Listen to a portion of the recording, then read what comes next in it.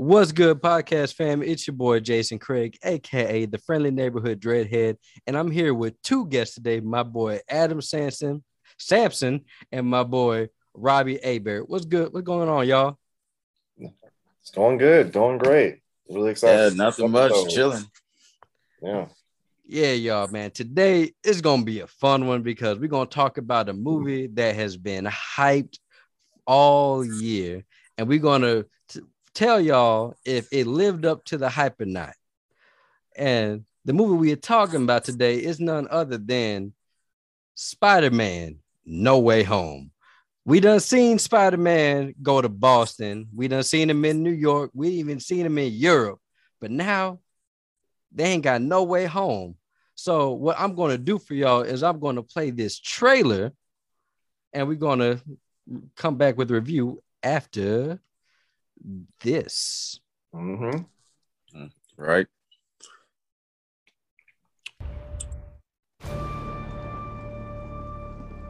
Ever since I got bit by that spider, I've only had 1 week where my life has felt normal. That was when you found out. I ain't gonna lie, I thought that part was funny. Like, it just showed her screaming right after you said, after you found out. Like, yeah, I fucked your life. I fucked your life up. Right. It's like, welcome to hell. All right. Yeah. Right at the end of the tunnel. We botched that spell. We wanted everyone to forget that Peter Parker's Spider-Man. We started getting some visitors. From every universe.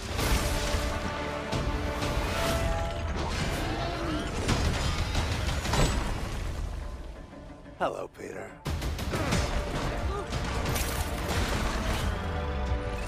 You're not Peter Parker. I'm sorry, what was your name again? Dr. Otto Octavius. Wait, no, seriously, what's your actual name? There are others out there. We need to send them back.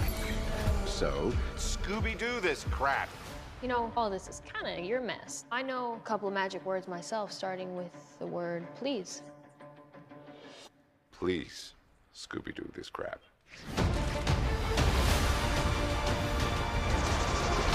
You're flying out into the darkness to fight ghosts. What do you mean?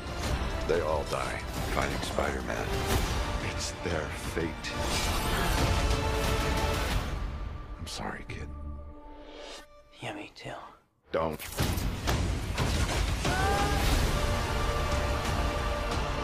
Look, there has to be another way! There isn't. They're a danger to our universe. You're not gonna take this away from me. Peter, you're struggling to have everything you want while the world tries to make you choose.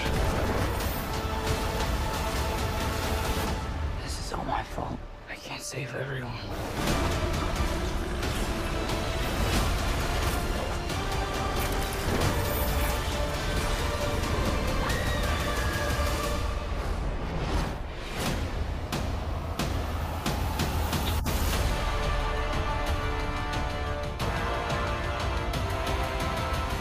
What's happening? They're starting to come through, and I can't stop them. December 17th, exclusively in movie theaters. Tickets on sale November 29th. Spider Monday. And while you at it, buy these games for a system that you cannot get right now. Right. Like, how do you even get a PS5? But yeah, man. Look, I know I'll be trying to wait till the end to give y'all my verdict, but I'm gonna let y'all know right now. I fucking love this movie. I loved every minute of this movie. Like, man. But we gonna get on with it, man. So for me, I feel like this is the darker movie of the Tom Holland trilogy, and it works for it. What y'all think? It was great. I mean, I've loved every minute of this movie. I felt like it was a love letter to all the Spider-Man fans and just the whole the Spider-Man lore, like the history of the films that we've had in Hollywood over the past, what now, 20 years now? 20 Yeah, years. about So yeah, I mean it's like, and also you see the games, Miles Morales and Peter Parker, and without spoiling anything, you see some references like to you see some references to the games in the in this movie as well. So I really loved it. I fucking loved it. You know what, man? I loved every minute of it too, bro. And it's like they went through all the fans' complaints and fixed everything and then gave you more. Yeah. You know what I mean? Because Mhm. there was some stuff, it was like, man, I hate that this wasn't in there. Man, I hate that that wasn't in there, And it's like, oh, wow, they fixed that. And I also like the fact that it was Sony, not Disney, that did it. So, they could have a little bit more colorful language. Yeah, like this movie is a love letter to all the fans. Like Robbie said, this is 20 years. Really, you can go back even further because it's a love letter to everybody who loves the character Spider-Man. And I do feel like this movie embodies what Spider-Man is all about. Yep. Right. Now I I agree totally with you. agree. Yeah. So let's talk about some things I really do love without spoiling anything. I actually love the balance between comedy and seriousness in this movie. I really do think that they got a good, perfect balance of it. Because Yeah, I'm sorry. with you on that one. Nah, you good. Nah, I'm with you on that one. And it also pulls at your heartstrings. So y'all might want to get some tissues because there are definitely gonna be a few times where you gonna cry.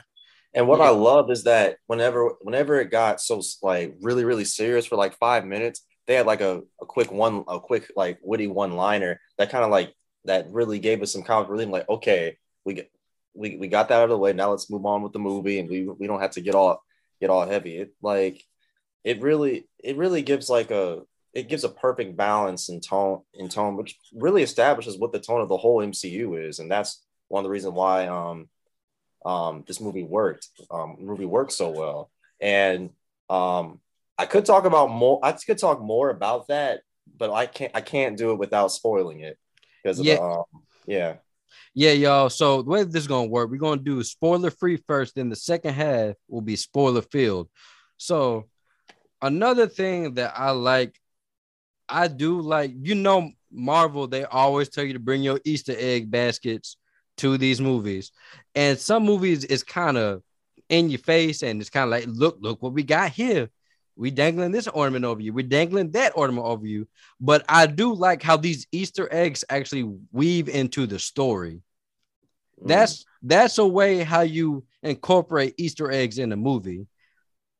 Yeah. And even if it's not that significant, it just at least like, and this is why Marvel is so damn smart, because of how not only are they able to give you Easter, not only are they able to get you Easter eggs, they get you really excited because of because they planting the seeds like to other TV shows or or other movies.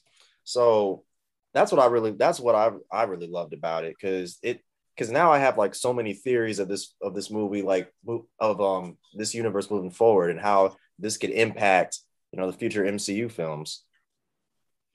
Yeah, and I'm gonna be honest with you, they gave you more than Easter eggs. They basically just gave you the whole bunny. You know what I mean? Because like it was really, really awesome. And the thing I actually really liked the most is it seemed like the chemistry between the actors was very, very good. Yeah. Yeah, man. You know what I mean? Mm-hmm. You could tell that there probably wasn't any divas in that group, Well, I think that mouse told him, yeah, you do anything to mess up what we got, we will cut your ass in a minute. So so I think these actors understood that, yeah, they're given this opportunity, they're going to take advantage of it. But one thing I do want to talk about, the acting in this movie by certain characters is some of the best acting I've seen in a Marvel movie. Mm-hmm. Like, man, I can't say who it is, but it's just one man in the movie that just steals the damn show. Yeah, and you know what? Yep. I was actually shocked. I think I know what you're talking about, but like, Yeah. I was just like, man, where was this in that movie? Yeah. Like, I literally thought that the whole time with who I think it is. I'm like, yeah, where was that in this movie? Like, come on, bro. Like, it also gives and, it also the movie gives you closure from like the other films, like the you know, on the MCU films. I mean, people complain, well, the first two movies were just you know, Peter Parker just you know, being a fan of Tony Stark, which is true. I mean, he's like that in the comics. He's a fan. He's a kid. You know, he's a fan of, you know, he's a fan of you know, Tony Stark and the Avengers. But those two movies were necessary because it really brought it full circle to this movie. So anyone who has complaints about the first two Spider-Man films, about how it just feels like that he's just, you know, like kind of an Iron Man Jr. or whatever, like this you will be relieved to see that, you know, he really fully comes into his own as Spider-Man. Yeah, man. And that's the thing. All the other movies, the main complaint was saying, man, he's an Iron Man Jr., which is a complaint I had. But I do appreciate this movie. It lets him be his own Spider-Man. It reminds us, oh shit, he is a kid going through all this stuff. Right. Yeah. And then he had to go through some more stuff. Yeah, it's like man, like I said, there was some heartbreaking moments, man. There was so much heartbreak in this movie, but yeah, it was needed because this is what I feel like. The darkness is what this movie was, what these Tom Holland movies were missing, because Spider-Man is built off a tragedy. Oh yeah, and I felt that way too, man, because I'm like, where was his loss? You know what I mean? Because Spider-Man is supposed to have some traumatic loss, you know. Yeah. And they did it with you know, the other two Spider-Mans. It's like, hey, yo, why did y'all do that with Tom Holland? He just seems like this happy-go-lucky kid, and nothing bad is gonna happen.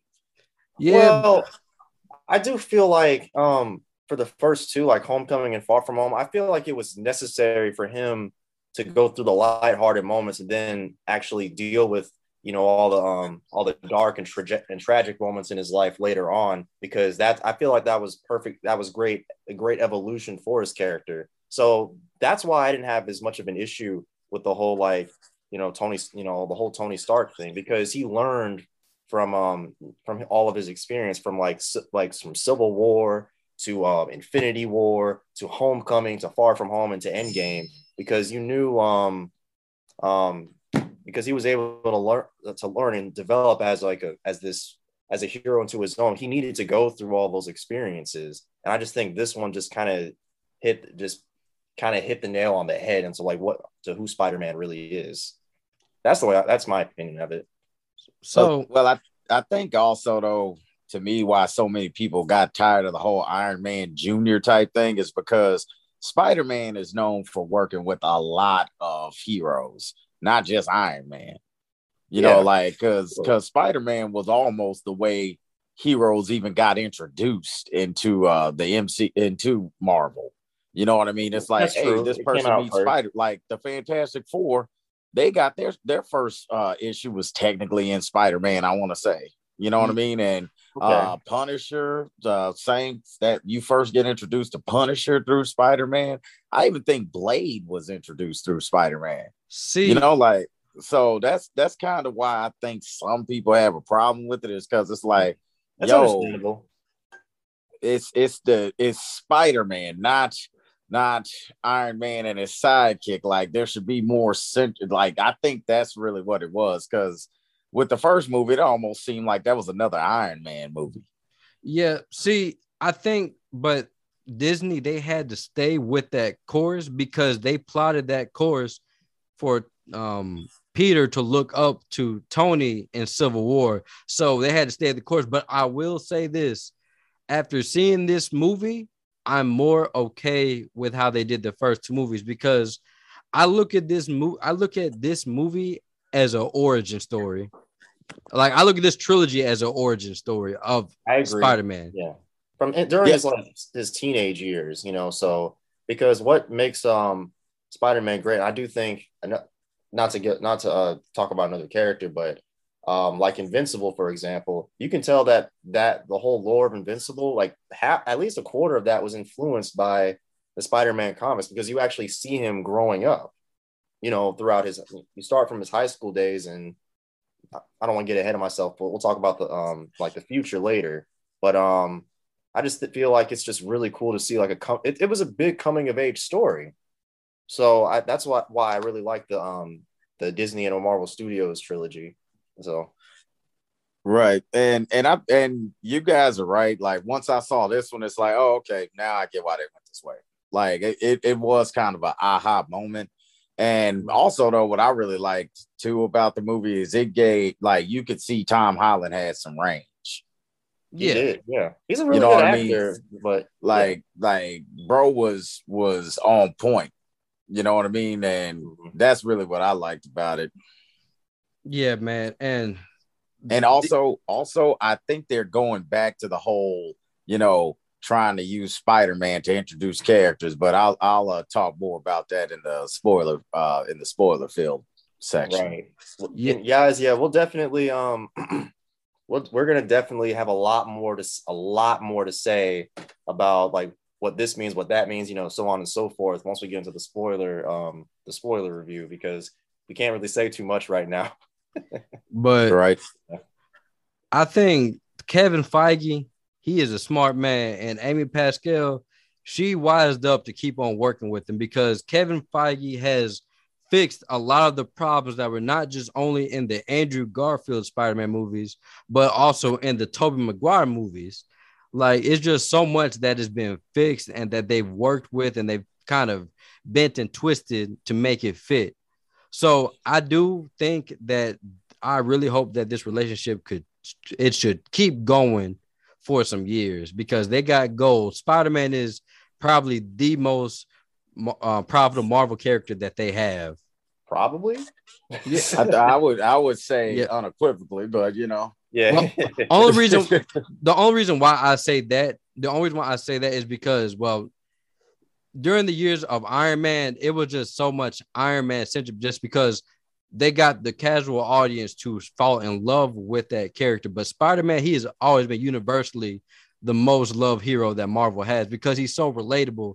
And I'm gonna tell y'all right this here, y'all, stop with the who's better debate, because this movie, it just shows you that that the point of Spider-Man is that Spider-Man is for everybody. Everybody should love who their Spider-Man is. Mm-hmm. That's all I'm gonna say. But yeah, man, like, this movie was just so great, and a lot of the character interactions, they were funny. I did when I watched the movie. Once we get to the spoiler field section. Okay. Oh, and one more thing I want to mention, and I'll expand on this in the spoiler. Like, the plot itself, and I mean this in the best way possible. It's just, even though it involves, like, if this is not a spoiler. If you've seen the trailer, it's like it involves, like, the multiverse and stuff. So the plot and the story is not nearly as complicated as the trailer might make you think. It's actually very thin, and I kind of like that, because it was very simplistic. They just kind of sprinkled in a few notes here and there. So that's another thing I really liked about it. I mean, they didn't have to go overly complicated complicated with the whole multiverse, the whole multiverse thing. And that's one of the things I liked about it. I was able to get through. I think anyone can understand, like, what the hell's going on in this movie just by watching it. So, yeah. Right. Yeah, man. It's just, this movie hits all the beats. Now, I might be a little biased because Spider-Man is my favorite Marvel superhero, but I love this movie. I saw a few things wrong with it. Like, I'm gonna talk about it in the spoiler field section. I saw a few things wrong with it, but it wasn't enough to break the movie for me. Yeah, I Like, mean, Yo, man. no movies really. Go ahead, Adam. Go ahead. Oh, I was gonna say I liked it more than Endgame. I'm just be honest with you. I I agree. I mean, I liked it more than Endgame because I do think, as much as I love Endgame, I loved it. I do think it did feel a little slow. I think No Way Home I thought was paced better because one of the I think the biggest criticism I had with Far From Home, the last, the Spider-Man, the second Spider-Man movie with Mysterio, is that it was paced very poorly. Like if you go back and look at them, you can see some scenes just felt rushed and some scenes just felt kind of slow. It was just really cluttered together, and it just didn't look right. But for this movie, I felt like it was paced damn near perfectly. Like I feel like that was like one of the biggest issues they fixed from the first two movies. what about you, Adam? What you think? Well, like to me, like I said, it was more just the range of Spider-Man just was more in depth in this movie than in the previous ones. That's what I just mostly like about it. Mm-hmm. Like, and again, it seemed like everybody was perfectly cast too, you know, because Marvel I always used to gets have that an right. issue, huh? No, you go ahead. I was just piggybacking off of you saying like Marvel always gets the casting right when you look at them. Right. Yeah. Well, but I'm not gonna lie though. That's what I had the most problems with Amazing Spider-Man is it's like, man, y'all have this murderous lineup of actors that are just freaking awesome, and none of them are in the right role. Like, well, who did this? You know what I mean?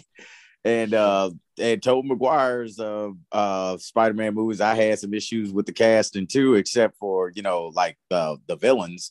Like, but to me, it seemed like, especially in the first Spider-Man, like they wasted Willem Dafoe's potential. Like that just kind of made me upset. Yeah, man. Now, and but yeah, like that's mainly what I liked about it is like they just, like I said, everything that I mentioned that I didn't like about certain movies in our previous podcast, this movie they fixed it, all of it. Yeah. Yeah. All right. I agree. Is there anything else that we want to go over, or should we just go straight into the spoiler review? The only man, thing, I really want to go into the spoiler part. Yeah. Yeah.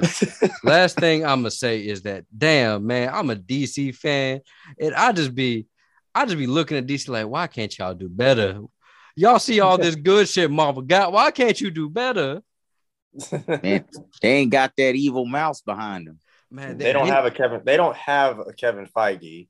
I mean, they just kind of just choose like they just kind of choose choose producers who really don't know much about the properties. Like this guy, I think her name was Diane Nelson. I think that was her name. Like she was like the president of DC Films, and she's like, well, I just got to read these comics for my homework, and she has to read like a whole bunch of stack of comics. And her husband.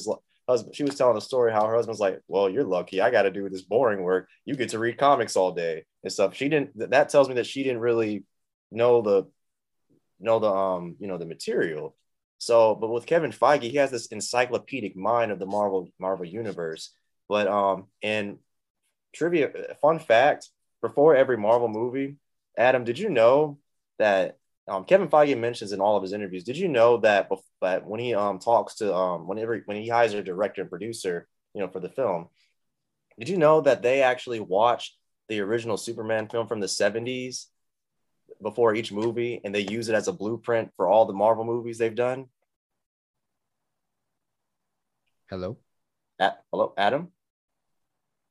So that wouldn't surprise me. Wait, you went out for just a second. Oh, I was saying, no, I didn't know that, but I have heard that Kevin Feige is a big DC fan. He is a DC fan at heart, because Richard Donner was a big mentor to him along with Jeff Johns. He just got like, if he were with Warner Brothers, I feel like the roles would probably be reversed.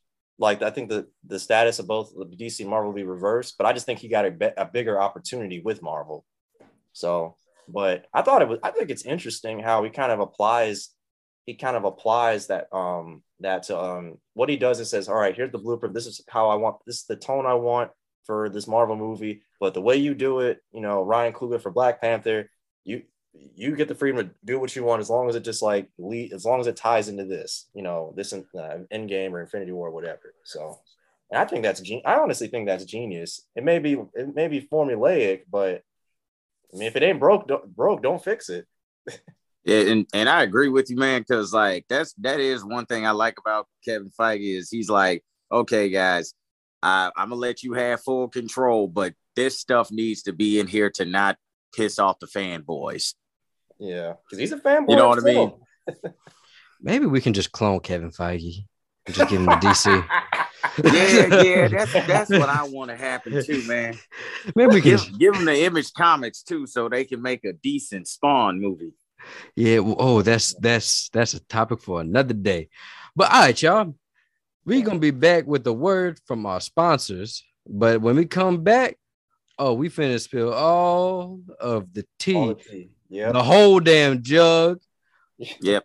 We gonna talk so much about this movie, but we will be back right after this. All right, y'all, we're back. Now, we went with the spoiler free, boy, but now we finna have all the spoilers. Now, y'all, I'ma just talk about the elephant in the room. Even though we all knew, how did y'all feel when we saw Toby and Andrew on the screen? Bro, I stood up when Toby Maguire got on the screen and shouted out, "That's my Spider-Man," and that entire theater heard me. I was like, "That's my Spider-Man! That's my Spider-Man!" Man, look. Man, I thought, man, I feel like a kid again.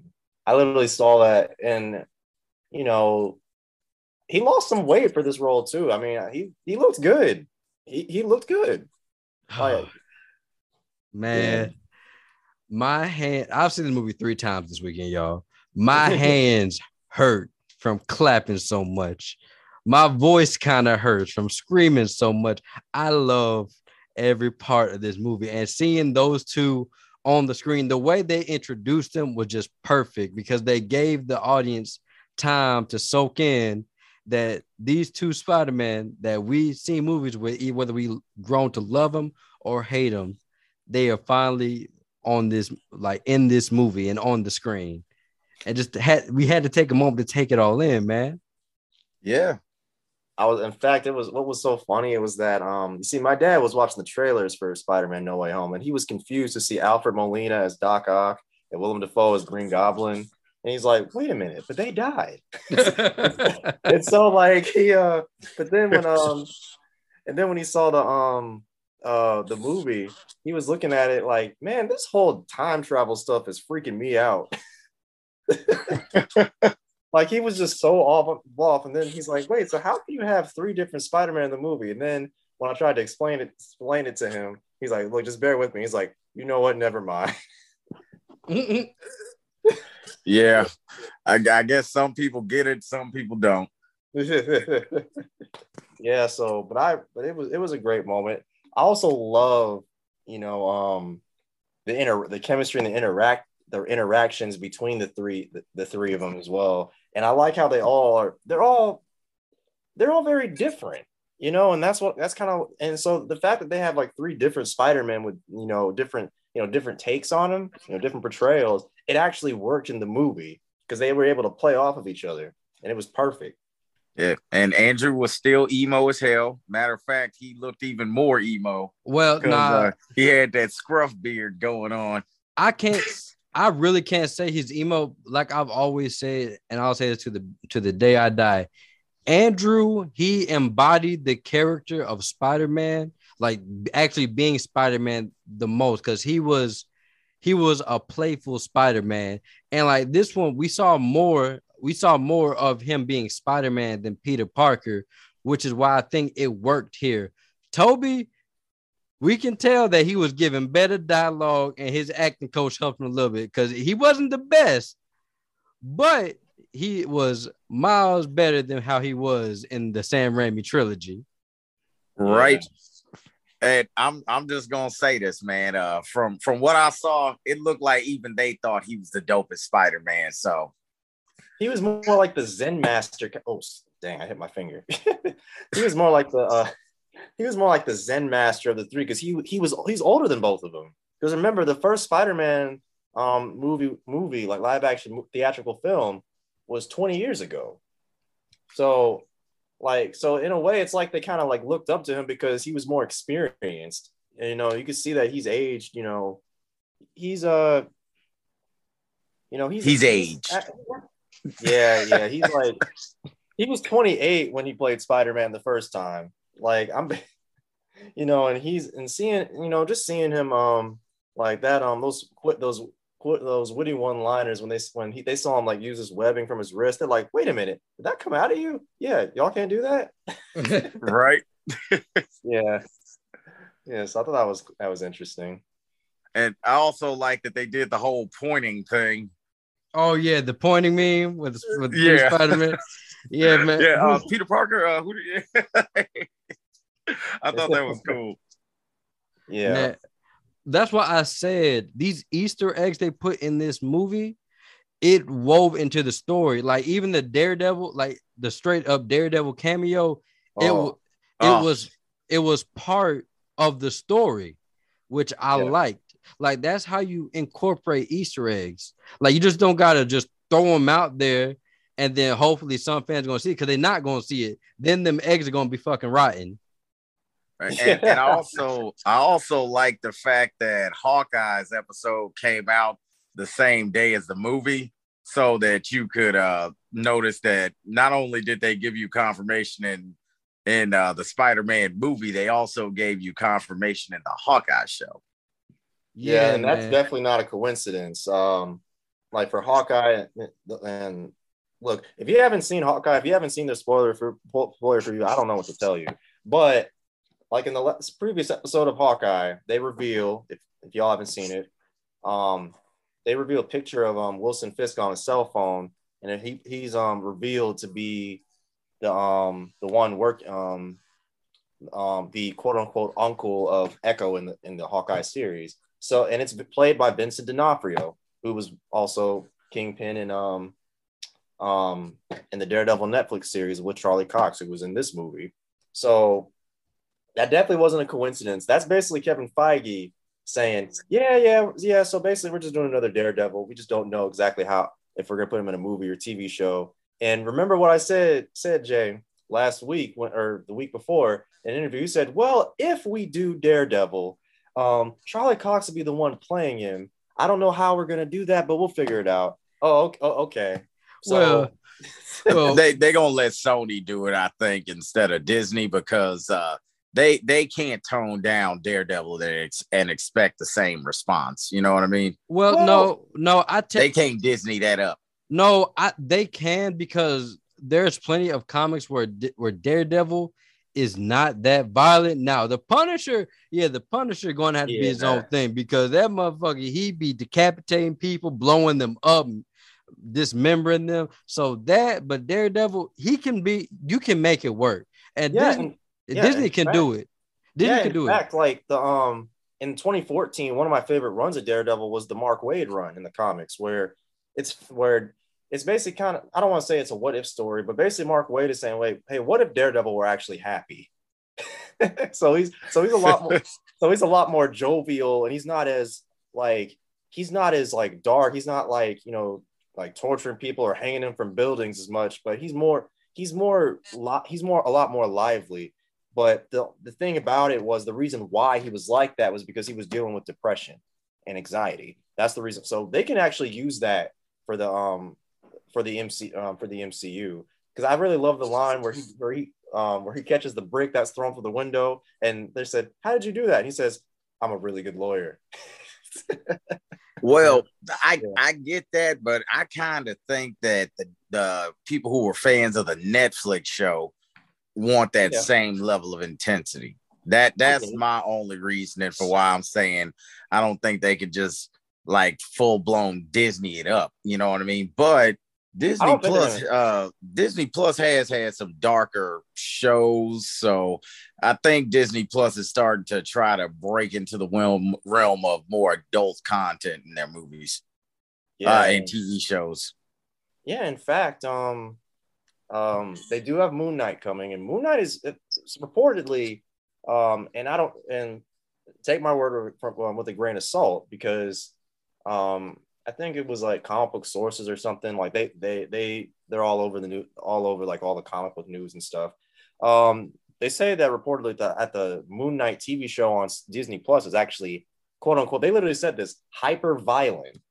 So really, yeah, that's what they're saying. Which yeah, Moon Knight definitely works as a really violent, series. He's an extremely violent character. I do think for Daredevil though, there will become a point in time where he is gonna have to calm down a little bit. Like in the comics, like sometimes like his friends like Luke Cage and Spider-Man will all say, "Look, man, you need to slow down, man. You're going pushing things a little too far." And then he's like, "Okay, I'll chill out." But I understand what you're saying, Adam, because I do think I would like to see like the Netflix tone a little bit. I think what they might do, and my theory is they're going to try and maybe wrap it up with the darker tone, excuse me, the darker tone, and then it's going to transition into like, the MCU where they don't have to go like overly dramatic, overly intense. So yeah, and I think that would be a good idea, like to probably like do a movie of where it's like still dark. This is what I think they should do. Do a movie of where it's still dark, but you could slowly see it, him lightening up. You know what I mean? Exactly. Right.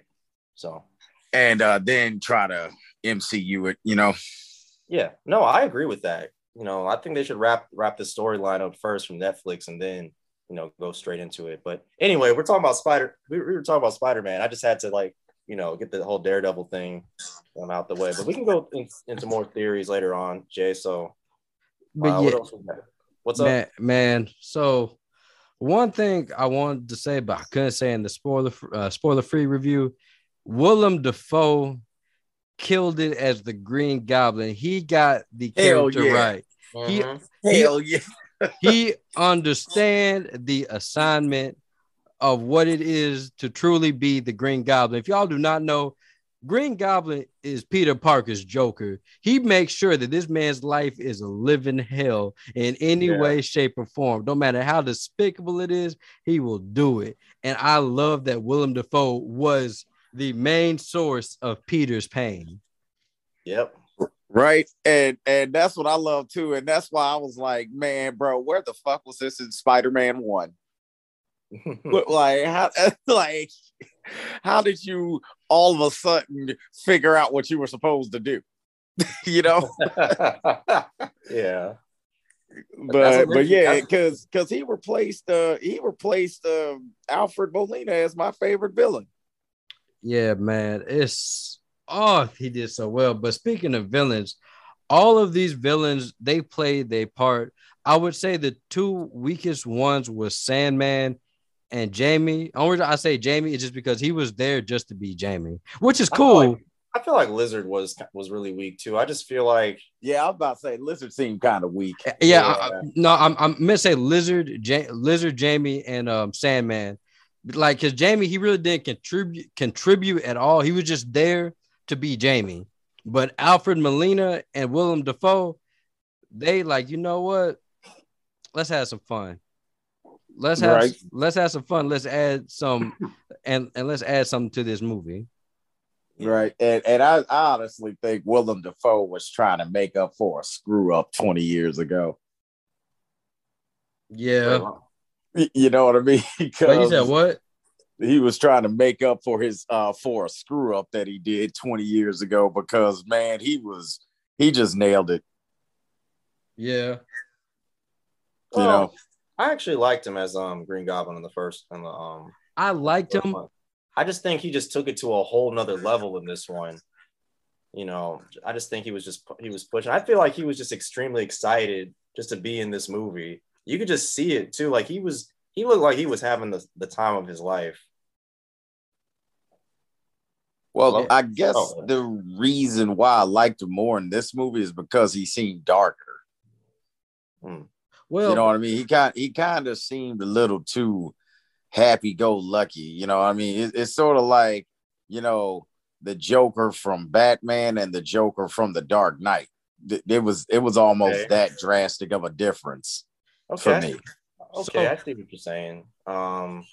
so I the, do think what he's also been consistent of with is that he always did a great job of balancing the personalities between Norman Osborn and Green Goblin. He always did a great job of that because I mean that's exactly how he is. He has this inner struggle with the Goblin, and they always like clash. So I always thought um that was actually one of the things I really loved about him. yeah, man, like me me knowing the Green Goblin, I was so happy that they finally addressed his split personality because they touched on a little bit in the Sam Raimi, but it was just like a conversation or two. But this one, he was conflicted the whole movie, and it actually showed him switching from Norman to the Goblin. But in the first movie, it was just he was the Goblin all the time. Mm-hmm. So Right.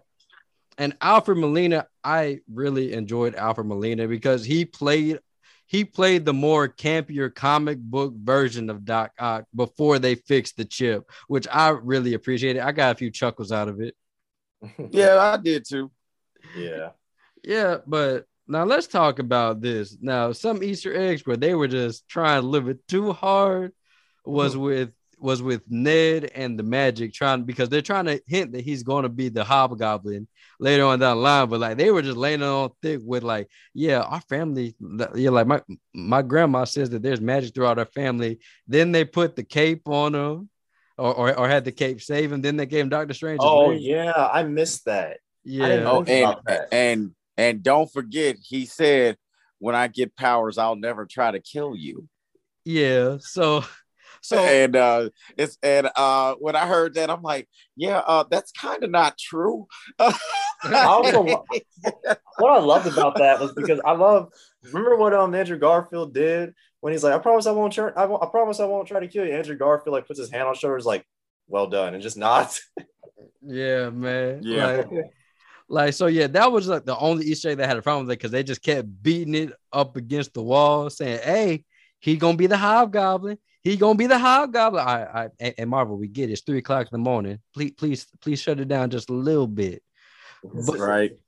but one of my favorite things about this was the chemistry between Andrew, Toby, and Tom. That was the fun. That was so fun just to see them interact with each other. Yeah, it really was, man. It Like was great. I love seeing how they all I love seeing how they were all like different.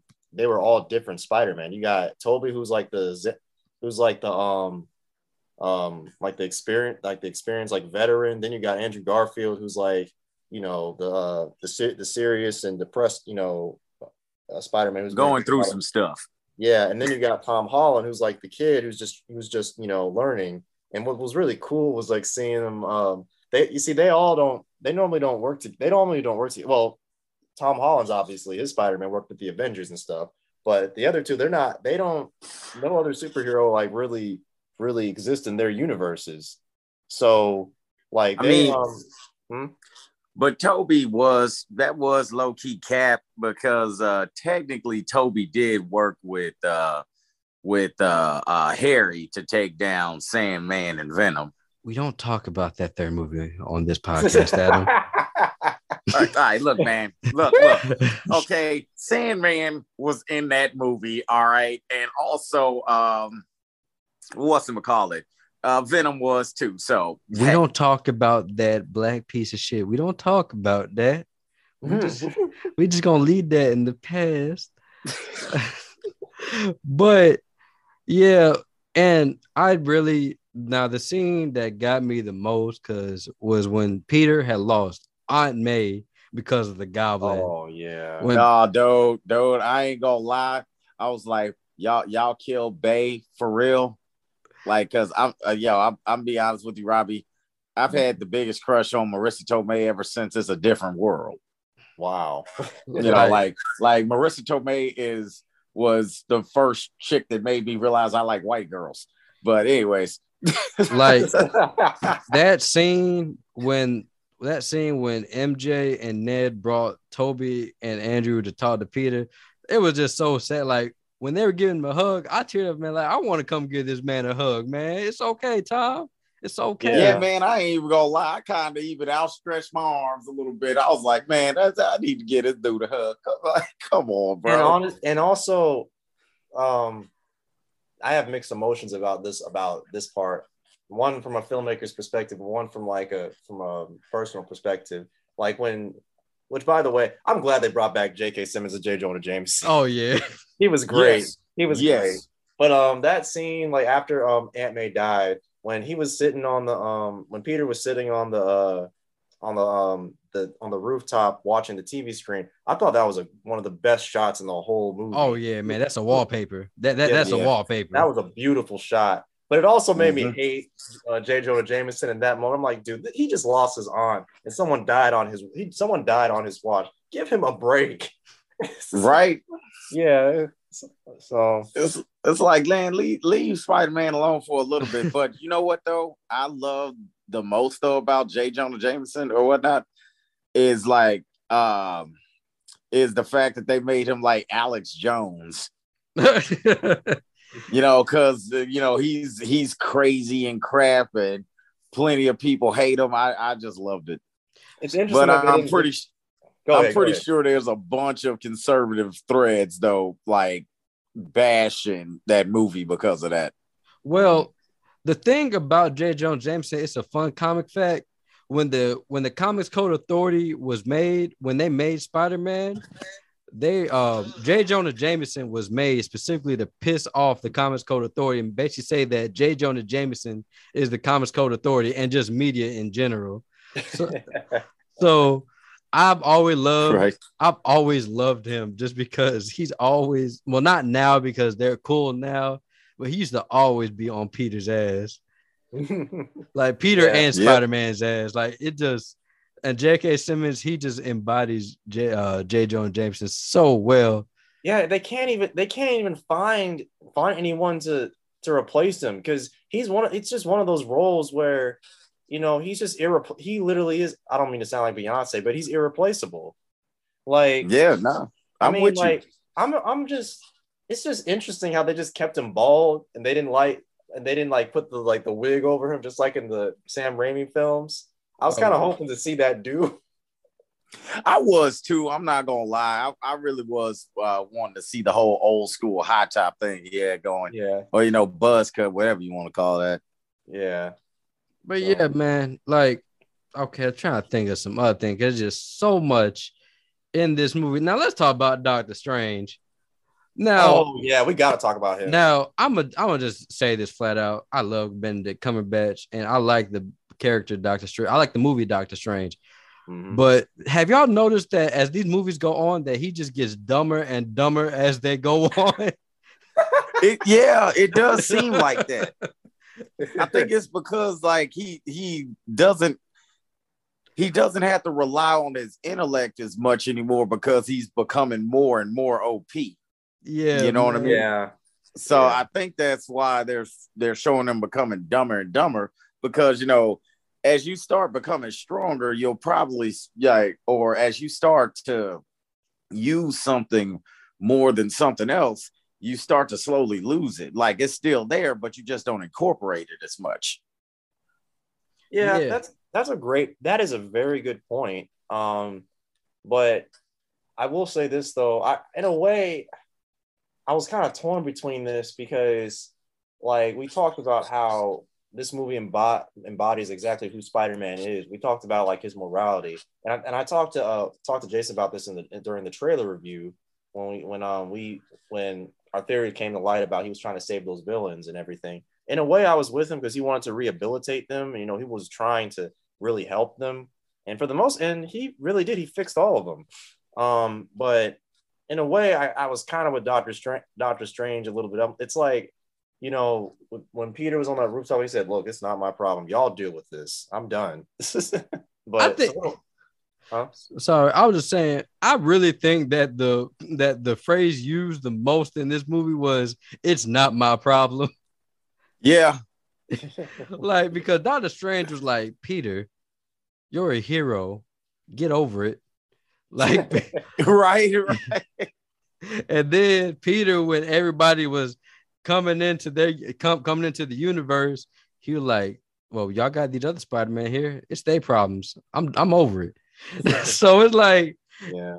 So it like Doctor Strange. I just feel like this movie helped him evolve more as a character because having him be part of the reason why everybody got blipped because he gave Thanos the time stone. I think he's trying to finally understand people because before he was not trying to understand nobody. He just thought he was the smartest in the room. Right. He was very anti-social. Yeah, but I do like how they're trying to show that he's seeing that Peter is a kid and he's trying to help him as an adult. I see he's trying to help him. It doesn't go his way because Peter can't shut the fuck up. But oh yeah, definitely. It's like, bro, yo, it's okay if some of the motherfuckers don't remember you. Jeez. I also love how they address when after Peter and Doctor Strange screwed up the multiverse and broke it open. I love how Ned and MJ show up at the in that dungeon, and MJ's like, Peter, the next time you want to fix a problem like this in this particular manner, you may want to run it by us first. Yeah. Right. Yeah, like that was, you see, as a fan, as like a casual film fan who probably doesn't read comic book, well, not me, but in general, right? They're probably thinking, shouldn't Peter have talked to his friends or family about this first? And they just kind of addressed that, so that was, I liked the logic that they kind of sprinkled in there. But like, I also love the line where he's like, Peter, you mean to tell me you didn't even call MIT, the university? Yeah, you did not call MIT about like asking them to reconsider the application as opposed before asking me to brainwash the entire world.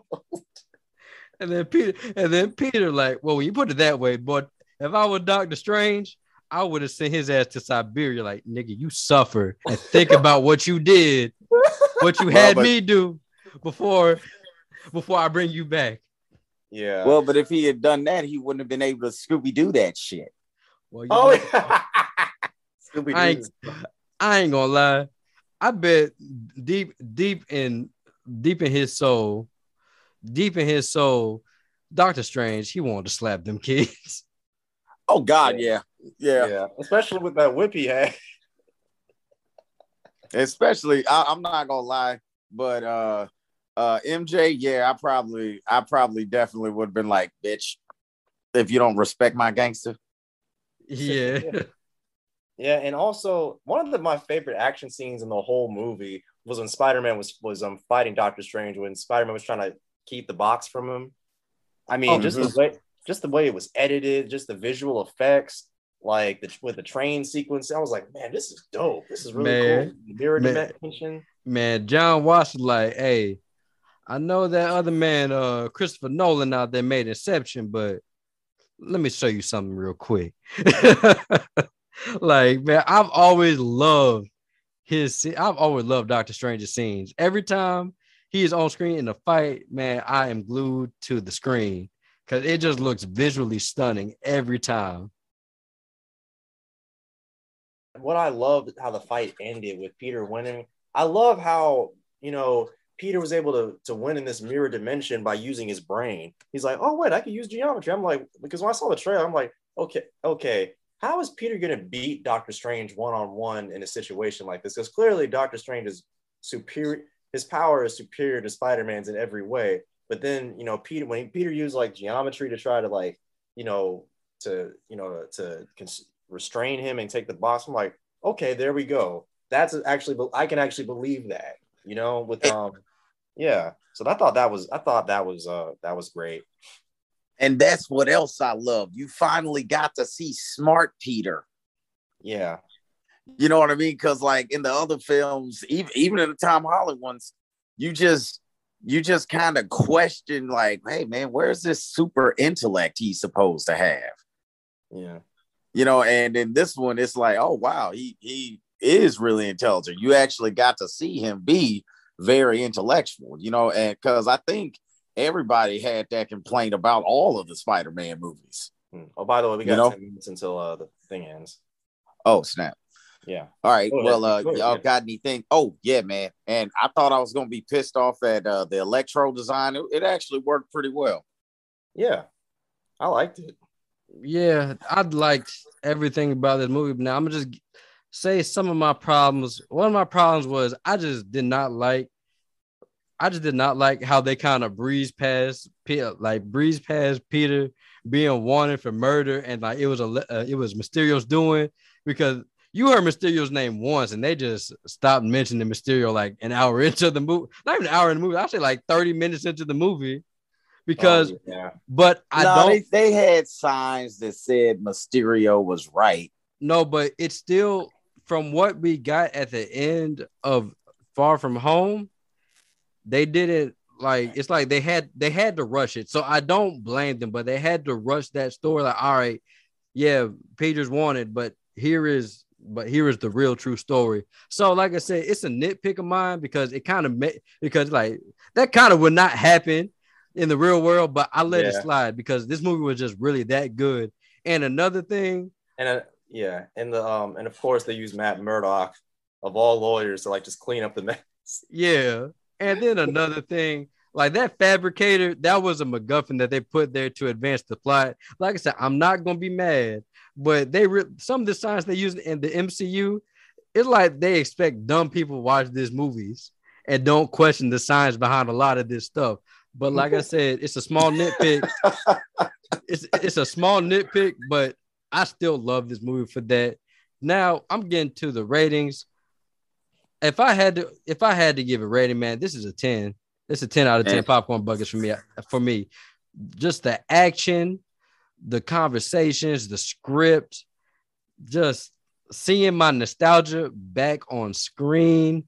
Willem Dafoe giving me the true Green Goblin. And then when they pulled out that comic book suit at the end of the movie, I'm like, oh yeah, boy, that shit look clean. And it was just a costume, you know, it wasn't like, you know, high tech, and you know, it actually feels, that's, if you want to adapt a costume like from, you know, comics to a movie or TV show, that's how you do it. You don't have to go crazy and make it like armored or high tech, or, you know, I just feel it was perfect. Like it was they did a perfect adaptation of that costume. They didn't have to change too much. Well, what would you rate it, Robbie? I normally don't give like 10 out of 10s for films because, you know, no movie's perfect, but I'll give it like a 9.8 out of 10. I thought it was great. I love this movie. It's I want to say it's probably in my top 2 out of all the MCU films over the last like 10 years. I'm putting it at number 2 right now, but I might flip-flop it between that and Winter Soldier. What about you, Adam? Okay. I'm gonna give it a solid 9.97. All right, getting real specific. Yeah. Because man, dude, that was really, really good, man. And this was one of the first times I watched a comic book movie and I had absolutely no complaints. I was just like, wow. All I can say is thank you. I'm glad y'all put in the one-liners that I was complaining wasn't in there. Like, you know, with great power comes great responsibility. Thank you, Aunt May. And I love man, even can Spidey come out to play seem cooler. Oh, yeah. I forgot about that. There was a lot of callbacks to the old movies, like with Doc Ock saying, how you doing, my dear boy? I'm trying to do better. I like that. Then I like the whole, I'm somewhat of a scientist line. I love that. I'm something of a scientist myself.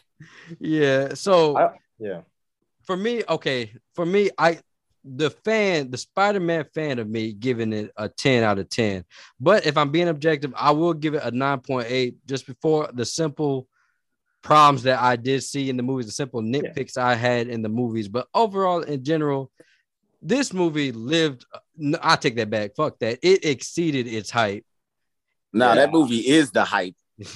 Yeah, it was fantastic. I love how they played the original a little bit of the Danny Elfman music when Alfred Molina and Toby were talking. I don't know if y'all heard it. Oh yeah. Oh, trust me, I was listening, man. Oh, I mean, it kind of sucks because Disney kind of listens to the fan like, well, he's not his own hero. Like, oh, that's cool. He ain't his own hero. Yeah. Hey, Aunt May, you dying? Wait, we didn't answer. Nah. Hey, Aunt May, you dying? Oh, MJ and Ned and everybody else, all the Avengers, y'all don't know who he is. Not even who Peter Parker is. Like, no, we didn't answer. Nah. This is how we gonna do it, and this is what it's gonna be. Me personally. Right? I loved how this movie ended. A lot of people say, why did it end on such a somber note like this? Like, isn't that what everyone asked for? Yeah, like, right? Y'all asked for this. Y'all don't be mad when they give you what you want. That's why Star Wars is so fucked up right now. Don't be mad when they give you what you want. This was a perfect ending to the origin story of Tom Holland's Peter Parker. Now we will have another trilogy. How much time we got left? We have less than 4 minutes. Yeah. Oh, okay, cool. All right. So this was a nice cap off to the origin story of Tom Holland's Spider-Man. That's all I'm gonna say. And we didn't have to see him get bit by a spider again. Yes, we didn't have to see his actual origin, but this is just the origin of him evolving and becoming his own Spider-Man. Yeah. And I loved it. So y'all, if y'all haven't realized it, we all love this movie to death. Go see it in theaters right now, whenever you can. Yes. Also, I love that Miles Morales shout out. Oh yeah. He's like, man, don't worry, man. With all the universes out there, I'm pretty sure there's Black Spider-Man somewhere. Yeah, man. Yeah. But yeah, y'all, that was it for the Spider-Man No Way Home review, and that caps off Spider-Man month. Mm-hmm. This month has been fun. I've got to rewatch some of these movies. Some I loved. Yeah. Some I absolutely think is dog shit. But I've had the animated stuff too. Some of the don't be sleeping on the Spider-Man animated series. There are a couple of them that were really good. Robbie, the one in the 90s. I love the one in the 90s. Robbie, Adam, I don't got that much time in the day. Hey, no, look, I'm not gonna watch. Well, it's not my fault you wasn't old enough to watch it. I know. I watched the Spider-Man animated series. It's just that I had to watch that. I watched the new Spider-Man animated series that was on MTV. I had to watch the Spectaculars. It's too much Spider-Man, okay? I love Spider-Man, but I would need a whole year to watch all of that. But, y'all. That's true. Yeah. That does it for this episode. And I have to say, y'all, it was pretty fun. Yes. Yeah, I had a good time, man. But next week, join us when we review Matrix Resurrections. Oh, yeah. That should be fun. Another nostalgia trip. But y'all, like always, you want to join the conversation, just go on Facebook.com/BRANGDAPOPCORN. That is Facebook.com/Bring the Popcorn. And if you have any questions, comments, or concerns, just email me at BRANGDAPOPCORN93@gmail.com. All right, y'all. Where can the people find y'all at? You can find me on Instagram at Bobby BOBBY_media on Instagram. You can follow me at Robbie Hebert, ROBBYHEBERT on Facebook, and hit me up on YouTube at Ambitious Films. Check out my content. I do short films, feature films, video promos. If you need any promos, I'm your guy. Happy Sunday, guys. All right. And you can always find me on Facebook at Adam Sampson. I'll be the dude in the All Might suit. That's me. And if you need any help with working out, just let me know. And I also do very horrible dad jokes like this one. Do you want to know why Spider-Man No Way Home would be good at basketball? Why? Because it's a triple threat.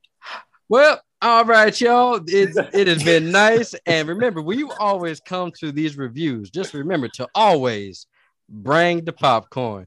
All right, y'all. We up out of here.